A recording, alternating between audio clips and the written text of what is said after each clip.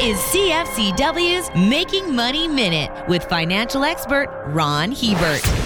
In 1981, Raiders of the Lost Ark debuted in theaters. Post-it notes were launched, Lady Diana married Prince Charles, and Justin Trudeau's father Pierre was busy torturing Albertans with his national energy program. This was also the year interest rates peaked. Fixed-rate mortgages topped out at a little over 21% in the second half of 1981. Since then, they've fallen almost continuously for the last 40 years and today range between 1.5% and 2%. Most young investors assume that rates have been this low forever. One day, they could be very surprised to witness how much economic fallout can take place when they start going up again. For more information, listen to our Making Money show hosted by Ron Hebert and Gord Whitehead at letsmakemoney.ca or cfcw.com.